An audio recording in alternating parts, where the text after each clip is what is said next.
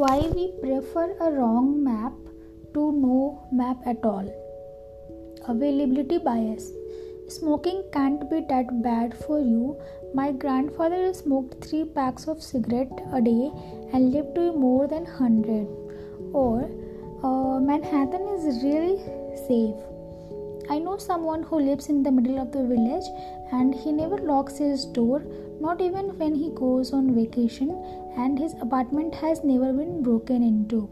We use these statements like these to try to prove something, but they actually prove nothing at all. When we speak like this, we succumb to the availability bias.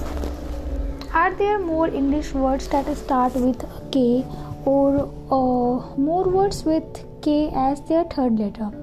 Answer: more than twice as many English words have K in the third position than start with a K. Why do most people believe the opposite is true? Because we can think of words beginning with a K more quickly. They are more available to our memory. The availability bias says this: we create a picture of the world using the examples that most easily come to mind. This is absurd. Of course, because in reality, things don't happen more frequently just because we can conceive of them more easily. Thanks to the availability bias, we travel through life with an incorrect risk map in our heads. Thus, we systematically overestimate the risk of being the victim of a plane crash, a car accident, or a murder, and we underestimate the risk of dying from less spectacular means such as diabetes or stomach cancer. The chances of a bomb attack are much rarer than we think, and the chances of suffering depression are much higher. We attach too much likelihood to spectacular, flashy, or loud outcomes. Anything silent or invisible, we downgrade in our minds. Our brains imagine show-stopping outcomes more readily than mundane ones. We think dramatically, not quantitatively. Doctors often fall victim to the availability bias. They have their favorite treatments which they use for all possible cases. More appropriate treatments may exist, but these are in the recesses of the doctor's mind. Consequently, they practice what they know. Consultants are no better. If they come across an entirely new case, they do not throw up their hands and sigh, "I really don't know what to tell you."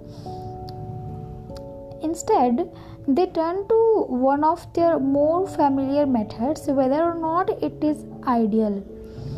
If something is repeated often enough, it gets stored at the forefront of our minds. It doesn't even have to be true.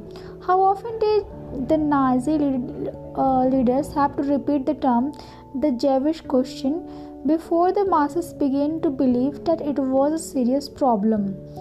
You simply have to utter the words UFO, life energy, or karma enough times before people start to carry them. The availability bias has an established seat at the corporate board's table too.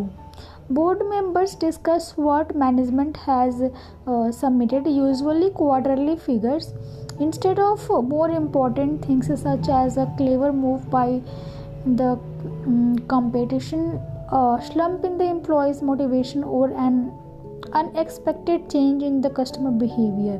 They tend not to discuss what's not on the agenda. In addition, people prefer information that is easy to obtain, be it economic data or recipes.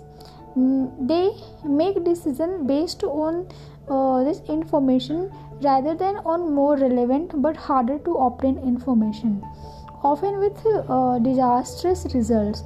For example, we have known for 10 years that the so-called black Scholes' formula for the pricing of derivative financial products does not work, but we don't have another solution, so we carry on with an incorrect tool. It is as if you were in a foreign city without a map and then pulled out one of your hometown and simply used that. We prefer wrong information to no information. Thus, the availability bias has presented the banks with billions in losses. What was it that Frank Sinatra sang? Oh, my heart is beating wildly, and it's all because you are here. When I am not near the girl I love the girl I am near. Of a perfect example of the availability bias. Fend it off by spending time with people who think differently than you think, people whose experiences and expertise are different than yours. We require others' input to overcome the availability bias.